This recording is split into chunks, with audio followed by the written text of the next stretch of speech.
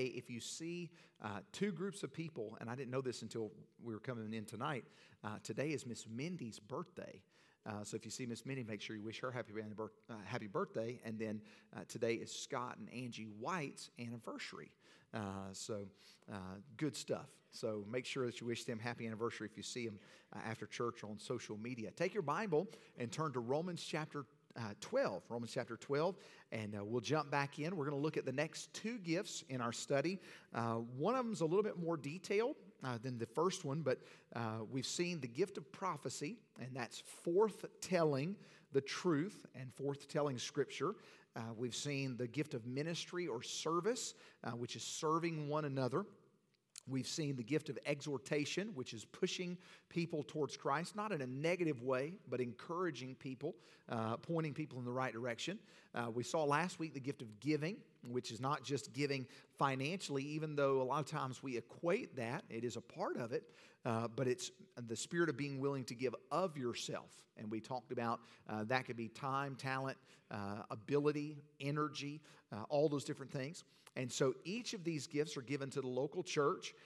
So we ask the question, and the goal of the end of this series is so that you will know for 100% certainty what your spiritual gift is. So just out of curiosity, all right, not going to ask you what your gift is, but how many of you are fairly confident that we've already discussed your spiritual gift? Anybody say that we've already discussed one of those first four? Okay, a few of you. All right, good. So we'll deal with two tonight, and we're going to begin with the gift of teaching. And your handout should be coming at some point. Brother Jamie is working on that. Bruce, can you help Jamie real quick get those out real quick? We have two handouts. One is the blanks, and then one will give you just kind of the overview of the nature of each one of the gifts and the cautions to guard against. That way you can keep track, maybe do a little bit more in-depth study on your own time. We had a great day today, started a brand new series. I'm excited about the series we began this morning on the book of Mark, and looking forward to that for a little while. And I'll go ahead and tell you, we shared this with our Sunday school class this morning. I haven't announced it publicly, but because you're in the pastor's group, you get insider information. It's kind of like inside trading. No, I'm kidding. But we'll give you, that's right. I promise you I don't have any insight in that category. But we are, for Easter this year, we are having two morning services this year. For the first time that I'm aware of, that Crossroads has done that. Last year we had 460 in attendance, and we feel like we're going to be well over 500 this year, and this room will seat right at 400. So we know that we'd maxed out of space if we did one giant service. So we're going to split that and do two services. We're going to have our regular sunrise service at 6:30 outside at the flagpole. Be outside and have chairs, and if you want to bring your lawn chair, that's fine. But we'll be out there at 6:30, and then we're going to have two morning service, identical services, one at 8:30 and one at 10:30. We'll have Safe House and Nursery for both of them. We'll have the same music, the same message for both services. So as we get cards in over the next couple weeks, if you want to be inviting someone, you can let them know, and it'll say on the card, obviously, but you can let them know that we'll have two options. So if people want to come early, if they want to come to the 10:30, so 6:30 sunrise, 8:30 first service, 10:30 second service, no evening service. But that'll be our Easter schedule. And then we have Good Friday service as well with communion like we've done in several years past. But that is our Easter Sunday morning schedule. So as you begin thinking about who can I invite to Easter Sunday, you'll get those cards and it'll have the times. You'll kind of know what's going on with the multiple time slots on Easter Sunday morning. Let's dive in. The gift of teaching. And the statement in the book says this: are you concerned with accuracy when the Word of God is taught? Do you desire to see the truth passed on to the next generation and to those who are lacking in wisdom? Do you wish to see the lives of others changed as a result of information being given to them? And if so, you may have the motivational gift of teaching. Those with the motivational gift of teaching are challenged by God's Word to exhibit certain behaviors, all right? They exhibit self-control. And that's being able to focus on the issue of hand and avoid detours. We don't get bogged down in the weeds. We want to simply give the truth. Those have a respect for the Word of God. They use the Word of God as their foundation, their building block, and build upon that. They're looking for truth. They're not denying its importance. They're diligent. They stick to their research. They make sure they're very detailed in the information. They're not satisfied until they have a thorough knowledge of what they're studying. And they're dependable. You can always count on them to be consistent. You can count on them to rightly divide the truth. Okay, so let's look in detail at the nature of the gift of teaching. We see several words: order, accuracy, and details. Each one of these gifts we've kind of connected to an individual in the Bible, and the person that we connect to the gift of teaching is the Dr. Luke. All right, look at how his gospel begins in Luke chapter number 1, verses 1 through 4. If you want to turn there, hold your finger there in Romans chapter 12 and go to Luke chapter number 1, verse 1 through 4. The Bible says, Luke begins his gospel and says, "For as much as many have taken in hand to set forth in order a declaration of those things which are most surely believed among us." Hey, these are things that we're going to share with you that are well documented, well understood, and believed, even as they delivered them unto us, which from the beginning were eyewitnesses and ministers of the word. Now, we'll talk about this in a little bit more detail in just a moment, but Luke spent several years. Historians believe that it took Luke several years to gather research and information before he even started writing, spending a lot of time with eyewitnesses, people who spent time with Jesus, to make sure that when he wrote his gospel that it was completely accurate, that he had everything in its place. Verse number 3, "It seemed good to me also, having had perfect understanding of all things from the very first, to write unto thee in order, most excellent Theophilus," one of his co-laborers, "that thou mightest know the certainty of these things, wherein thou hast been instructed." Luke is all about teaching what is right and making sure that it's right. Wanted to make sure that his information that he was sharing was well founded. So here's a few of the natures. First, they were to have order in their teaching. Teachers should not present material that is not easy to understand and follow. You think about Luke, it talks about having order in verse 3, about having order in all things. And teachers know what they want to say. Those with the gift of teaching know what they want to say and how to get to that destination. It's not about, hey, I just want to give a bunch of facts and just give you all these details to impress who you are or impress you with who I am. It's, I want to clearly lay out a roadmap. This is where we begin. This is where we end. We're going to hit some places along the way, but there is a clear destination. And teachers, people with the gift of teaching, have an order in their teaching. Second, those with the gift of teaching have to be concerned with the accuracy of words and the use of language. One of the things, the statements that we heard in Bible college classes was, if it's foggy in the pulpit, it'll be misty in the pews. If it's foggy in the pulpit, it'll be misty in the pews. Meaning, if you don't have a clear understanding of a passage or an idea or a text or a theological issue, then the people aren't going to understand it. You're not going to be able to rightly divide that truth to a congregation of people. We have to completely grasp the concept ourselves before we share it with others. And we see this even in our culture today. Door-to-door salesmen. Remember back in the 50s and 60s, door-to-door salesman was a big thing. And man, when they were trying to sell a product, they believed it. And man, this was the best thing since sliced bread. This is the exact thing that you need. It's changed my life. And man, it will help you. All right. And consequently, Independent Baptist churches jumped on that bandwagon back in the 50s and 60s and started going door-to-door soul winning because it was successful for salesmen. Hey, it must be successful for us. And so that was free. But the goal that would be that a teacher would eliminate all questions, that they would eliminate any question before it was answered or before it was asked. And we do that even today. In our meetings, we sit down and we say, all right, what question? We have a meeting tomorrow with our entire leadership team tomorrow morning, and we're talking about upcoming events. as we announce these events, what are some questions that people will ask us? So before we even announce, let's go ahead and in our announcements, let's craft it in such a way that it answers questions before they're asked. Case in point, Easter, all right, 2 services, all right. Well, Pastor, which service are you going to have childcare? Well, Safe House, we're going to have Safe House, and we're going to have nurseries for both. Oh, okay, well, that checks the box. We've already discussed it. We've already taken care of that. People with the gift of teaching teach that way. I want to lay out information in such a way that when it comes across to the learner or to the hearer, that it answers the questions that may be asked in advance, and it lays out that information. The worst thing that could be said in a church setting is that someone comes in on a Sunday or a midweek service, they hear the service, hear the sermon, they walk out scratching their head, wondering what they heard, what it really means, and that it doesn't make sense, and they don't know how to apply it to their lives. That's the worst thing that could happen. For a preacher to expound truth and get up and preach the Word of God, and then have somebody come outside who is lost and noticeably lost, and people are praying that they'll receive Christ, and they say, man, that made me feel so good. That is not the response that I'm looking for. If someone is lost and comes in, I don't want them to be happy about what they heard. I want the Word of God to grip their heart.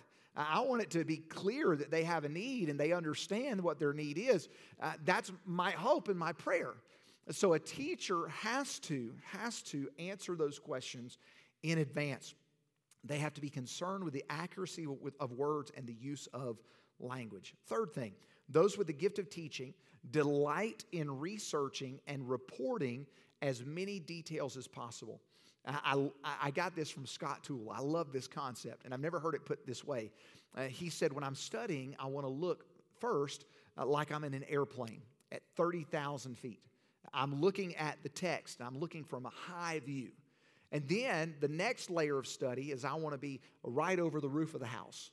I want to be looking at, all right, how is this laid out, and how many rooms are in this house, and how many restrooms are in this house, and how many acres is the property that the house is sitting on. I have a closer view. And then I want to have that inside the house view. And I want to see, all right, how is the bedroom laid out, and how many chairs and lamps are there, and how many electrical outlets are in this house, and what's the voltage of the house, Scott? All these different things. What's the room layout? And then the next layer of the study is I want to get inside the drawers inside the bedrooms. And I want to pull out the drawer and look in every nook and cranny of that drawer and say, all right, what am I missing? The most minute detail is important and may constitute truth or relay truth to someone's heart that they need that. But it starts with a 30,000-foot view. It's every detail. I want to see everything that the Bible has to show me, and I don't want to leave anything out. If you've seen the picture of the iceberg. Have you ever seen a picture of an iceberg and you see the top is what stands out, but scientists tell us that what you see is only 10% of the entire size of that iceberg. 90% is still underneath the surface. You and I don't see it on the top of the surface. We see it underneath the surface. And I've seen that picture, and I've seen the sermon in that top 10%, and the preparation is the 90% underneath. It's just a great analogy, the fact that there's a lot of stuff that we want to say. It's kind of like that guy who has a Pinto car, and they're trying to put a 16-foot piece of lumber inside that Pinto. I've got just this amount of time, and I'm trying to get all this information in this amount of time to the people. So they research and report as many details as possible. If you've ever known somebody who just loves to study, man, they love, my life verse is much study is a weariness of the flesh, but when you think about those people who love to study, man, they want to know every detail about everything. They're fascinated with facts and digging up any detail. Luke gives more detail in his gospel than any other gospel writer. Think about the birth of Jesus. You get the story of Mary and Joseph, obviously, but then you get the story of Zacharias and Elizabeth, which isn't given us in any other gospel. You get the story of Anna and Simeon on day 8 after the birth of Jesus, which we don't have in any other gospel. You have the story of Luke when he was 12 years old and goes missing, and Mary and Joseph leave him in the temple. You don't get that in any other gospel. So Luke is fascinated with detail, and he wants us to have detail. The only other book of the Bible that Luke wrote is the book that shows us the foundation of the church, the book of Acts. So Luke is enamored with giving us detail, not just about the life of Christ, but beyond. The foundation of the church, the beginning of Paul's ministry that catapulted the church publicly, and how they went out and started with a small group of people, and then it just exploded. Thousands of people just in the first 40 days receiving Christ and going out sharing His word with other people. So Luke, he's detailed. Why? Because he has the gift of teaching, and he's fascinated with it. So the first three things, the nature of teaching. Second three things are interest, knowledge, and facts. Interest, knowledge, and facts. Number one, those with the gift of teaching are interested in knowing as much as possible about a subject. And we've already mentioned this. Luke took several years before he even penned the Gospel of Luke because he wanted to wanted to interview people, wanted to make sure that he had spoken to eyewitnesses, and he spoke with those people to collect all those data. And teachers want their data to be solid, verified, so that no one can refute what they're sharing. All right? Second thing, those with the gift of teaching desire knowledge and understanding. Now, we talked about this in the last several weeks. The gift of prophecy, if you have the gift of prophecy, you want to do right and you want to know what's at stake. If you have the gift of exhortation, you know that your primary purpose is to lay out a step-by-step process to get to a goal. Teachers, they know what you believe. Say, hey, I want to know exactly what I believe. So many problems come in church when we don't know what we believe. We're not sure. And sometimes our doctrine that we share with people, the Bible says, we throw that out. And it's a hodgepodge of the way we grew up, books, magazines, leaders in life, the Bible, don't forget the Bible. We have this hodgepodge of information, and then we say, well, the Bible says. The Bible says you're supposed to be healthy and you're supposed to do all this. Well, let's make sure we have some context there. But we throw that all out there. But a world that's dying doesn't need candy. They need medicine. A world that's dying doesn't need candy. They need medicine. And the medicine is the Word of God. They need to know, thus saith the Lord, not thus saith you and I. They need what the Bible says. And those around us who are lost don't need a life lesson. They need Jesus. They need to know the truth. But could it be the reason we're so adamant about sharing Him, or we're not so adamant about sharing Him, is that we struggle believing in Him? That we struggle at times believing that His Word is true. Remember, Peter said about Paul's writing in 2 Peter chapter 3, verse 16, he's referring back to Paul and said, as also in all his epistles, speaking in them of these things, in which are some things hard to be understood, which they that are unlearned and unstable rest. Not rest, take a nap, trust in it. Rest, W-R-E-S-T, wrestle, struggle with. People who are not learned, who are not deeply rooted in their faith, they struggle with some of the things that Paul's teaching. And he's saying, there's something that he's talking about I don't understand, that I don't get. And so when we think about a teacher has to comprehend that, and when they share truth, they have to know that what they're saying can be verified. Third thing, those with the gift of teaching are primarily concerned with facts, not illustrations or applications. And these points kind of go hand in hand. Remember the old TV show Dragnet with Jack Webb, Sergeant Joe Friday? Just the facts, man. Just the facts. Asking a witness, we don't need your story, we need the facts. Tell us what happened. Tell us the details. Teachers can become irritated at times with long conversations because they're focused on facts. They want to know what are the details, get down to the nitty-gritty, especially if it's a conversation with someone who does not know what they're talking about. Doesn't know what they're talking about. Have you ever had one of those conversations where it's clear the first couple sentences in, it's like, I don't think they understand what they're saying. I don't think that they know what they're talking about. I mean, you're in your field, you understand that some people know everything. They can't be taught anything. And so when you talk to them and it's quickly to discovered that they don't know what they're talking about, you kind of just, well, where can I leave this conversation, you know? But think about teachers will hear something and then at times they'll set out to disprove it. Because I know that's not true, but I want to make sure that I research and I want to make sure that I don't distort the truth. So I'm going to do my part and make sure that I'm prepared for the next conversation, which kind of goes into we're never too old to learn. If we have the gift of teaching, we can always learn something new. And just because it's old doesn't make it right. Just because it's new doesn't make it right. Just because it's old doesn't make it wrong. Just because it's new doesn't make it wrong. So we need to make sure that we seek out the truth. Here's some cautions to guard against for those who have the gift of teaching. It's good to have this gift, but you want to make sure that you share the truth of Jesus. We talked about that last week with exhortation. Let's get to the goal, and the goal is to share Christ. That's the ultimate goal. First, you have to communicate in a clear and concise manner. It's possible for teachers to present facts and leave it there. I'll give you a perfect example, all right? I could pass Andrew on the street, and I have the gift of teaching, and man, that guy looks lost. And I want to share Jesus with him, so I'm going to tell him the truth. And I'll walk right up to him and I say, hey, sir, I just want to share truth with you. And he says, what's that? Did you know that you're going to hell? Now, it may or may not be true, but I can't leave him hanging right there. Imagine telling someone that and then just walking away and what's wrong with that guy? You know, you've got to share truth, but teachers have to understand you cannot tell someone the truth without giving them a solution.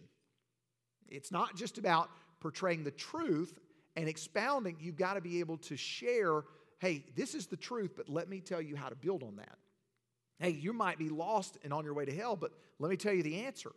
Let me tell you what Jesus did. Let me tell you what Jesus did for me in my life. So teachers have to be good researchers and good communicators. They have to know the truth, share the truth, but we all know people who are really good at sharing the problem without a solution. Sharing a problem without, here's how to fix it. We had a guy in our previous church, great guy, great family, who was wonderful at telling us what was wrong. And then you say, how are we going to fix it? I have no idea. And you turn around and walk off. It's like, dude, that's infuriating.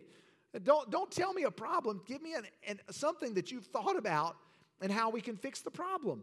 But teachers have to be careful that when they communicate in a clear and concise way and not leave somebody hanging. Second, teachers must be open to new means of presenting information. All right? Most of us do not enjoy hearing a lecture that's just all open your books to it and just hearing monotone. I mean, we went to college for that, okay? It's like we passed that. We're done. We want to hear some excitement. And there are all kinds of methods. There's object lessons. There's illustrations. There's personal stories. Jesus used parables. Jesus used Old Testament stories to remind people. There's all kinds of methods we can use to communicate and present information. And the more vivid, the better the illustration, you know? And that's okay. But teachers have to be open to new means of presenting information. It's easy for teachers just to get in that rut of, I got something I want to share, I'm going to give them the information, and that's all I need to do. I've checked the box. I'm done. But people don't learn that way. You need to make it relatable. It's good to know about David and Goliath, but how does it apply to me? How does that story, how does the Old Testament text apply to today? How does the story of Samuel and Saul and David in the tale of three rulers, how do those men and individuals, what are their life, how does that speak to me 2,000 years plus later, thousands of years later, more than 2,000 years later? So they have to be open to new means of presenting information. Third, teachers must not get hung up on small errors in detail, but look to the big picture. It's easy as a teacher to dismiss an entire presentation from someone based on one minute error. We have to look at the big picture. And a perfect example of this. Imagine a young man who is asked to share his very first sermon with a congregation. He has never done it before. He is nervous as all get out. He gets up and the pastor says, you have X amount of time. Wow us, you know. And this guy gets up and he's shaking, he's fumbling, and he misreads verses, and he doesn't quote the right things. He forgets what he wants to say, and he sits down, and he has no idea what he just did, but he feels like a failure. And rightly so. You know, we're sitting at the congregation thinking, man, I don't even know what to do with that. I don't even know how to process that. But it's easy for someone with the gift of teaching to say, that was horrible. But we have to look at big picture. That is not, a preacher should never be summarized by one sermon. And that's my prayer every single Sunday. It should not be summarized by one sermon, especially not the first one. Especially not the first one, because God can take foolishness and turn it into something beautiful. So it's up to us to say, you know what? Let's look at the big picture. First time, that person most likely studied harder for that than they've ever studied for anything else before. And let's be an encouragement. Let's be an exhorter. Hey, keep up the good work, man. God used you to show me this truth. And overlook the little error or the misquoted verse or the illustration that was way off base. Overlook those things and say, you know what, there was something there that God can show me.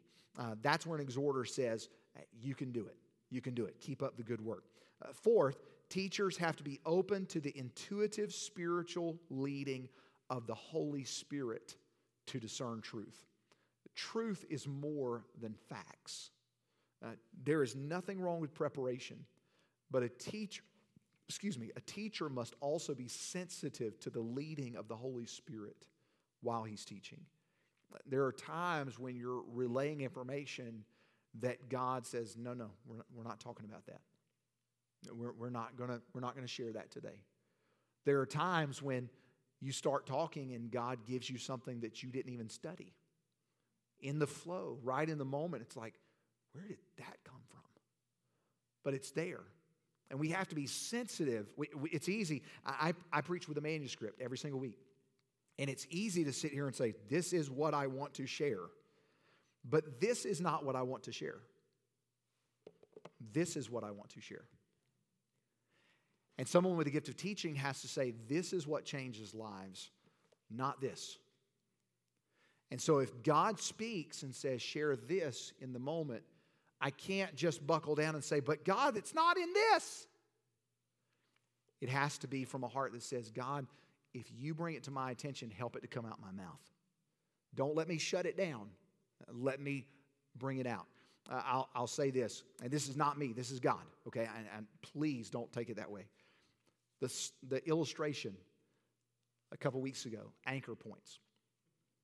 That was all God. That was not Heath Spivey. I had in my notes just this very simple, basic, and I talked to Pastor John about it. He said, when I saw you explaining it, I knew that you're doing all this on the fly. And it has nothing to do with me, but it's God saying, say this and this and this. And that's not a mystical, supernatural thing, okay? That's, God, if you'll give me something, let me share it and not hold back. And that might be hard to understand, but sometimes God speaks to you in the moment and says, say this, and I don't understand it. And sometimes when it's coming out, it makes no sense to me, but I want to be sensitive. I want to be sensitive to that leading. Fifth, teachers must never substitute academic degrees for genuine wisdom from God. Some of the greatest Bible teachers that the world has ever heard of had zero formal education. Now, let me say this. Two schools of thought here. Number one school of thought is that if you don't have an education, somehow you're not worthy. And that's not a correct school of thought. But there's also a school of thought that you can have all of the book knowledge in the world and be dumb as a box of rocks. So it's finding that balance between the two. But teachers, they cannot say, well, as long as I get a degree, I'm qualified. They have to have wisdom from God. If you've ever heard the name D.L. Moody, all right, D.L. Moody had no formal seminary training, zero. But it's well documented that throughout the course of D.L. Moody's ministry that over 1 million people came to Christ through his ministry on 2 continents. D.L. Moody, with 0 seminary training, 0 formal Bible college training, none. We've heard the name Billy Sunday. Billy Sunday was a very good baseball player, professional baseball player, played for the Chicago White Stockings before they were the Chicago White Sox, and very good. When in his prime, Billy Sunday was named, and it's documented, the fastest man in baseball. The fastest man in baseball. Billy Sunday walked away from an incredible career because God gripped his heart and he wanted to preach the gospel. And so, Billy Sunday, no formal education. William MacDonald, if you've ever seen what's called the Believer's Bible Commentary, which I use every single week in my study. William MacDonald had a business degree, 0 formal Bible college training. G. Campbell Morgan, great preacher, no formal Bible college training. Martin Lloyd-Jones, incredible preacher. All of these men were greatly used of God with no formal training. How in the world can God use somebody like that? Why? Because they were sensitive to the leading of the Holy Ghost, and God filled them with his word, and they loved God's word, and God used them. And while these men stand out, there are a whole bunch of men who have all the degrees that we would say, wow, they must be incredible, and they have no idea what the Scripture says. One of my wife's roommates in college went to secular university and studied in religion. It was the worst thing in the world because all of a sudden she had all of this knowledge, but all of it apart from the Word of God. Good girl. Great girl, and married, kids, and all this stuff, and messed up as far as belief system because you have all these people who say, I know religion, but they don't know God. And God doesn't know them. So there's not a substitute for genuine wisdom from God. So the gift of teaching. The second gift tonight, and we'll go through this a lot of information, is the gift of organization or ruling or leadership. In Romans chapter 12, it says, he that ruleth, in chapter 12 and verse number 8, he that ruleth with diligence. We should rule with diligence. Here's the questions from Dr. Stanley's book. Are you uncomfortable in a leaderless group? Do you feel restless or frustrated if things are disorderly? If so, you may have the motivational gift of organization. This gift is sometimes called the gift of leading, ruling, or the gift of administration. The Greek word used in the New Testament for ruling literally means the one who stands out front. The one who stands out front.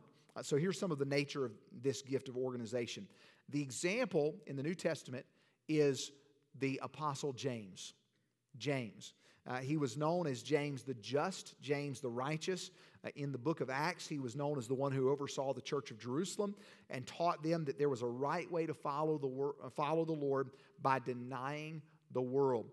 In Acts chapter 15, verse 19, Acts 15, verse 19, wherefore my sentence is that we trouble not them which from among the Gentiles are turned to God, but that we write unto them that they abstain from pollution of idols and from fornication, from things strangled, and from blood. He's also the one who said in James 1 verse 22, I think I just misspoke. James, not the apostle, James the half-brother of Jesus. I'm sorry, my mistake. But James chapter 1 verse 22, he said, be doers of the word and not hearers only, deceiving your own selves.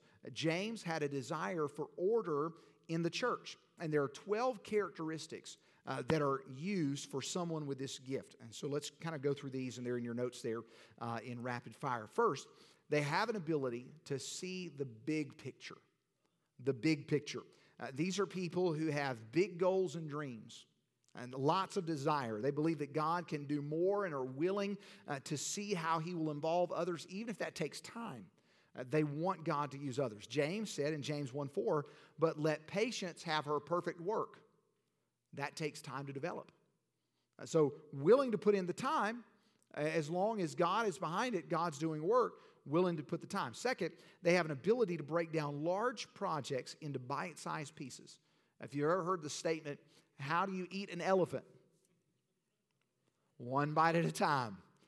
One bite at a time. Large projects into bite-sized pieces. They see the goal, but they also see the steps to make it a reality. These people are great administrators because they're able to dissect a project well and delegate to get things done. All right? Which kind of goes into the next piece. Third, they're self-starters. They're the ones who ensure not only that everyone has an assignment, but someone who follows up with those people who have been assigned a piece of the assignment.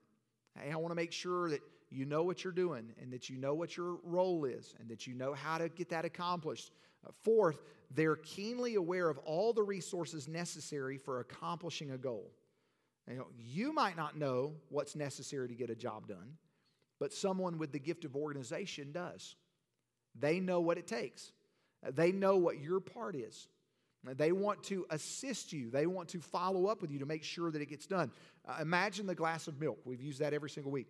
The person with the gift of organization, ruling, leadership, they're divvying out. Remember the person with the gift of prophecy? That never should have happened. If you would have done this, it wouldn't have happened. The person who's the teacher says, let me teach you how to pour the glass so that that doesn't happen again. The person with the gift of organization, when the milk gets spilled, they're, all right, you get the broom, you get the mop, you go over there and get a glass of milk, you go to the store and get the milk, make sure it's the right kind of milk. They're divvying out, delegating to make sure that everybody knows what their role is. All right, you sit there and wait until someone brings you a milk and they're not going to spill it for you. All these different things. They're a list person. A list person. Anybody like that? Very possible if you're a list person, you have this gift.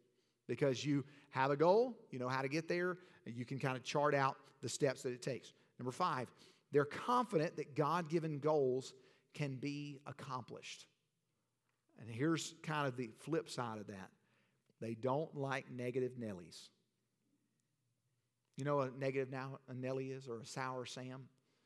Somebody who's a Debbie Downer, somebody who's always negative, somebody who's not positive.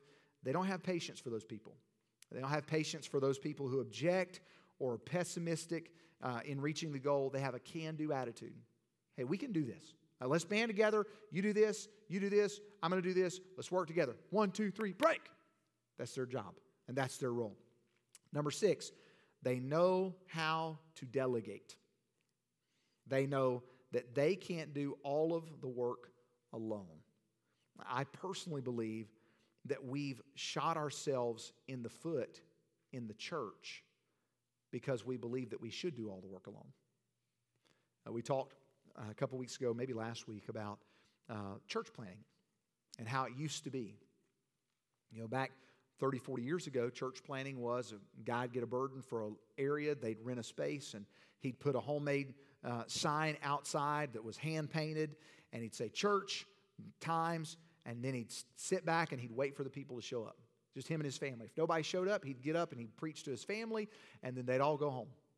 That was church planning then. Church planning today is 4 or 5 families getting together. They get a burden and say, hey, let's plant a church. Let's see if God will do a work through us. And it's a community involvement rather than just one family. Then you have community to be able to encourage one another. And it's not as deflating when someone doesn't come. At least there's still a small group that you're investing in, you're pouring in. It's a little different process, but we should not feel like we have to do all the work on our own. I understand the pastor should not, let me quantify the statement. The pastor should not be the music leader, the preacher, the greeter, the maintenance man, the janitor, the secretary.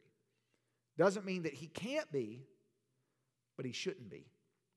One of the goals of a leader is to find people who are passionate to undertake the task ahead of them and to make sure that other people get together and they all get on board with him.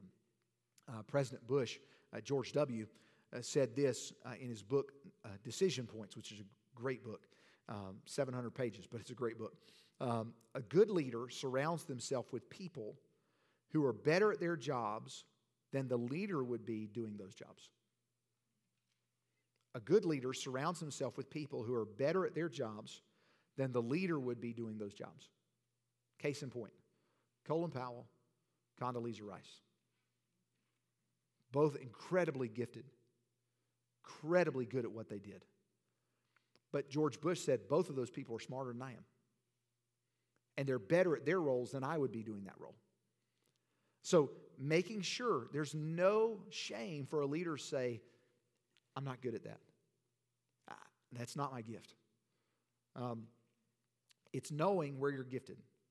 I don't have the gift of mercy like some people do. I could not work in a nursery. I'm not the person. I could teach a kids class once in a pinch if Miss Deanna's not available. If she's available, she gets to do it, because she's much better. She has that gift, and I don't. But I know people who are passionate in that role. And I would much rather someone who's passionate with the gift and the desire to teach our children than somebody who's not gifted and has the desire to teach children. Does that make sense? Case in point, some of the best kid workers that we have at Crossroads today, that worked today, when they came to Crossroads, said, I'll do anything, just don't ask me to work with kids. One of them is leading our kids' ministry.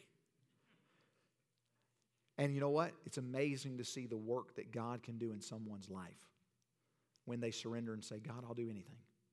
Just tell me. And God dumps love on that person, and they're great at it. It's awesome to see. People with the gift of ruling and administration, they know how to delegate. Number 7, they will often have little tolerance for details. They're focused on getting the job done, but not necessarily concerned with how it gets done. All right? And remember, someone with the gift of teaching says, I want to research, I know the destination, and I'm going to hit all these points along the way. Someone with the gift of organization ruling says, you know what? Here's the destination. Doesn't really matter how you get there, just get there. As long as we get to the end goal, that's fine. That's where there is a problem. We'll see in the caution. They can see the goal, and they've figured out a way to get there, but they have little tolerance for details. Number 8, they're able to receive criticism without crumbling. This is a big thing in the church, okay? So we just have a personal moment here. If someone is critical of a ministry or a part that you're playing, wear it on your sleeve and don't get offended. Great peace have they, David said, great peace have they which love thy law, and nothing shall offend them. Nothing. John R. Rice said, you can't hurt a dead man. And you think about our life, we're supposed to be crucified with Christ.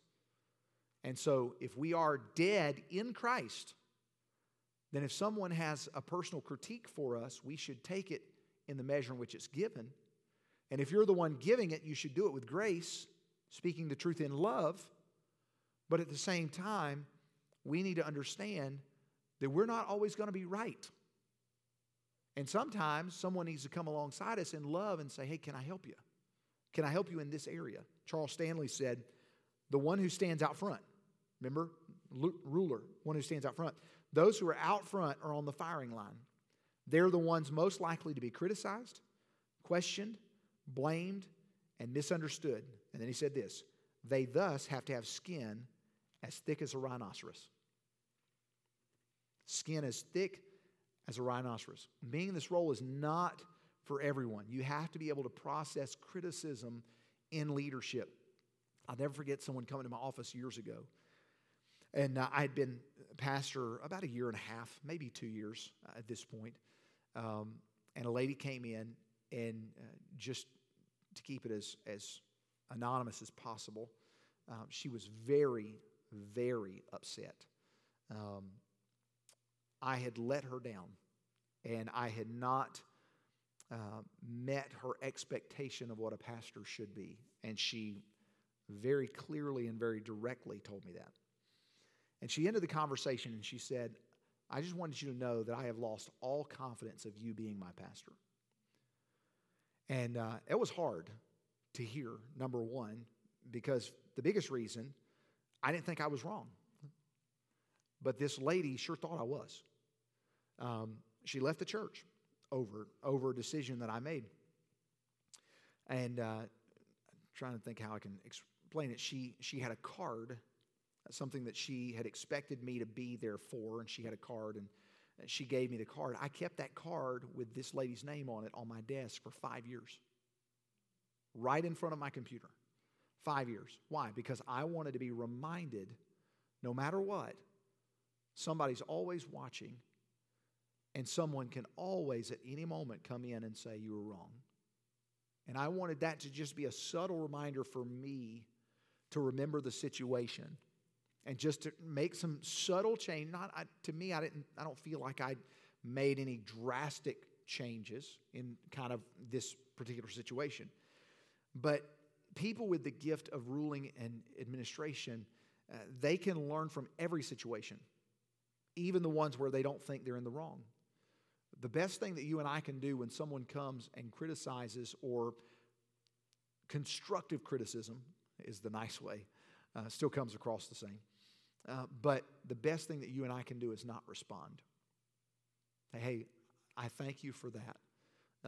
Let me pray about what you just said, and let me process, internalize, and ask the Lord to help me see something the way that you're seeing it, so that I can see your perspective.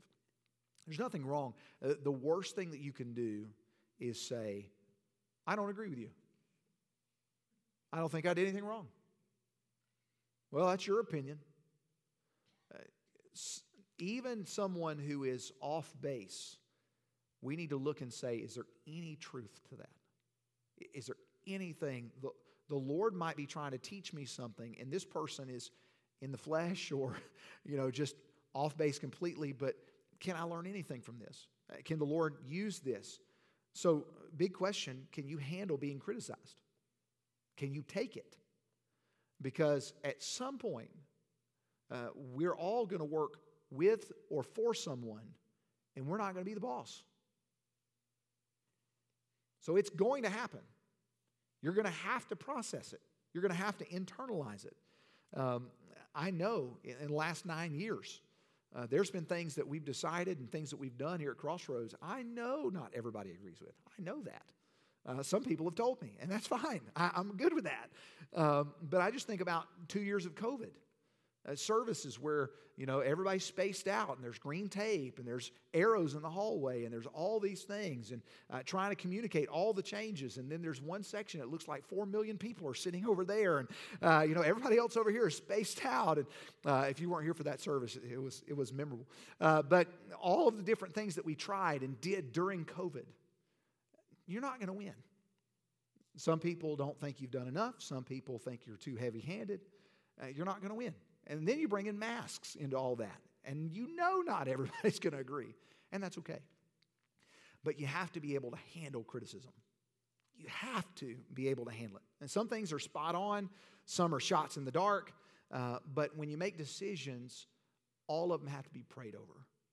You make sure and know that some of them are going to be criticized. I understand when we had our Christmas service, several people, and no one responded poorly. But when we did our Christmas service on the weekend and did Saturday instead of Sunday, some people came to us and all had a great attitude about it. But I understand that just because some vocalize, it means that some are internalizing. I don't know if I like that, and that's okay. But we sit back and we say, we've got to be able to handle those conversations. We can't run from controversy. You can't. It's part of life. You and I are going to be confronted. And I know most of us don't like confrontation, but you've got to be able at some point to handle some of it. You have to. It's a part of life. Number 9, they know their coworkers are loyal and committed to the task at hand.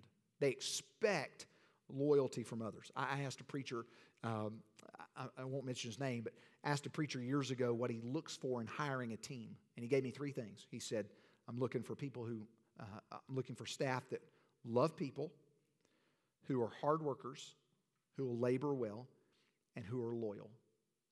Those 3 things. Who love people, who labor well, and who are loyal. And then he said, Heath, I was driving to the airport, and he said, Heath, I can teach the first 2. I can teach somebody how to love people, and I can teach somebody how to be a hard worker. He said, but I can't teach somebody how to be loyal. He said they're either loyal or they're not. There's no middle ground. So he said the first 2 I can work with. He said, but I cannot teach somebody loyalty. And it's the same thing. If you have a gift of ruling and administration, people who are not loyal are infuriating because they haven't locked in. And there's no tolerance for those who choose not to be loyal. Number 10, they have a tendency to move into a leadership role if no leader emerges or if a situation becomes disorderly. Meaning, have you ever met somebody who will do the job themselves if they don't have someone step up quick enough? Hey, I need somebody to volunteer to do this. Crickets. Well, I'll just do it myself. Someone with the gift of ruling or administration, they'll do it themselves. Inaction is not in their DNA. And they'll do it themselves.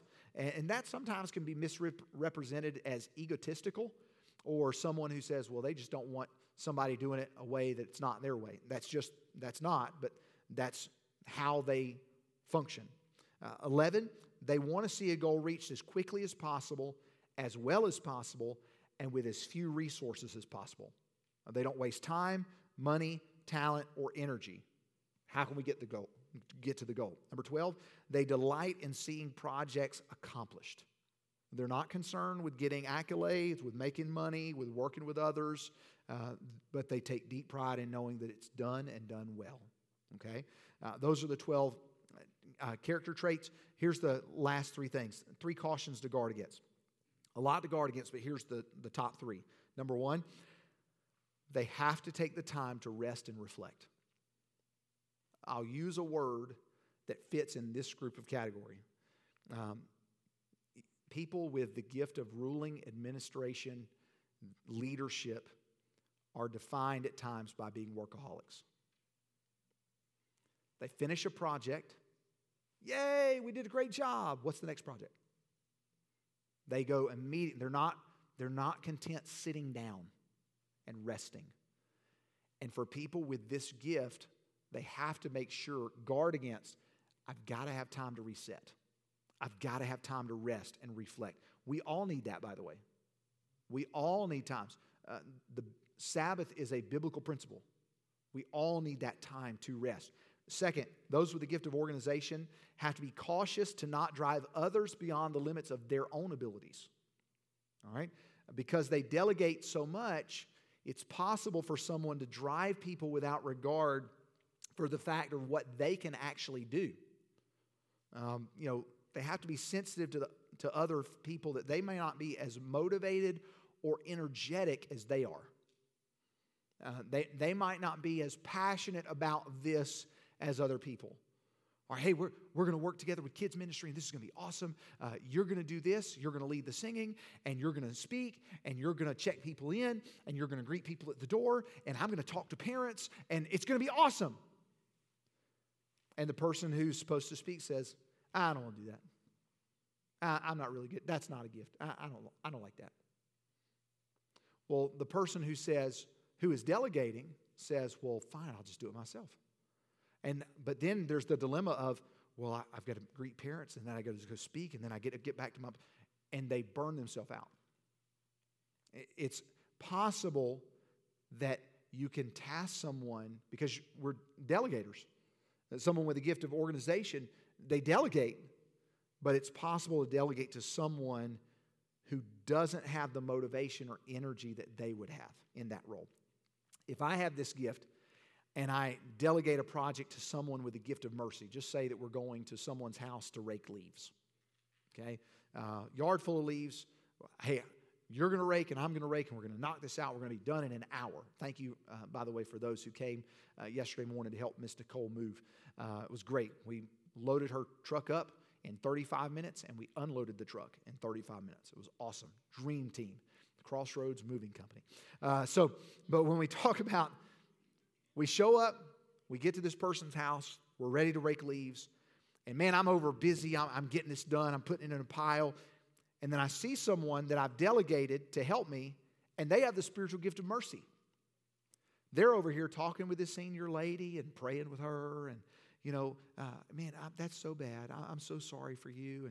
And what's your week like? And man, all this time I'm over here raking, and I see this conversation going on, and it's burning me. I'm like, man, we're cutting into our time. We got 20 minutes to get this done. We're only a third of the way through. Come on. You have the Mary Martha syndrome. All right? It's easy if you have the gift of organization to want other people to be in the same thread as you are. And we want people to be just like us. And we have to caution to not drive people beyond their own limits and abilities. And we've got to keep that there. And we sit back and say, man, they're not getting anything done. But yet they're exercising their gift in the way God made them. Lastly, those with the gift of organization need to avoid relying on their own abilities rather than trusting God to guide priorities. The Christian journey is all about pace. Pace. It's not about how fast I can get there. It's about staying with Jesus while He's leading. And how many of us know that if we rush ahead of the Lord, bad things happen? If I get out there on my own, man, all right, Jesus, come on, we got to get there quick. It doesn't end well. Remember Colossians 3? Whatsoever you do it heartily as to the Lord and not unto men. I'm not trying to check the box. I'm not trying to get this done so that I can get on to the next project. I'm trying to serve the Lord with this gift. And if He wants me to go slow, we go slow. If He wants me to hurry up, we'll hurry up. But I need to stay with Him. When we think about how the Lord wired us, we have to make sure that we're not doing things in our strength. Rather, we're doing things in His power. Having a form of godliness, but denying the power thereof. It's easy for us to look the part and for us to be doing things in our flesh and not relying on His strength and His ability. And when we rely on us, the only glory that's handed out goes to us. It doesn't go to Him. If it's not done in faith, it's sin. And the things that are done in the flesh, if we're in the flesh, we might not. We cannot please God. And those times that we're in our own ability, our own strength, it's not bringing honor and glory to Him. It's bringing glory to us. And that just doesn't last. It's not exercising our gift properly. So the gift of administration, organization, the gift of teaching, those two tonight. 6 down, a couple more to go. We have motivational gifts. Next week we'll be talking about the gift of mercy. I'm sorry, not next week, 2 weeks. The gift of mercy. Mercy. Oh my goodness. I can point at people in the room that this is your spiritual gift. But the gift of mercy. Just a great reminder for all of us that God made us all unique.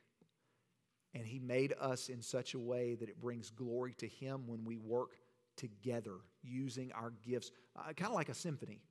You've got trumpets and tubas, and you've got harps, and you've got timpanis, and you've got violins and cellos, and you've got all these things working together in perfect harmony, all playing the same piece of music. But we're all playing our unique instrument. And no instrument is created equal. Most of us cannot sit down and say, well, let me have your instrument. I'll play it better than you. Most of us don't have that ability. But we may be proficient in what we have, the gift that God has given to us. So let's learn how to exercise our own unique gift with perfection. Father, please bless our week this week. Please keep us safe and healthy. Lord, I ask that you please help us to rightly divide your truth and help us to exercise the gifts that you have given to us well. Please give us strength this week. Bless the couples retreat the end of this week, and those who will be traveling, keep them safe. And Lord, I ask that you please be with our speakers, and Lord, just please speak to their hearts so that they may invest in us. We love you, and thank you for loving us in Jesus' name. Amen.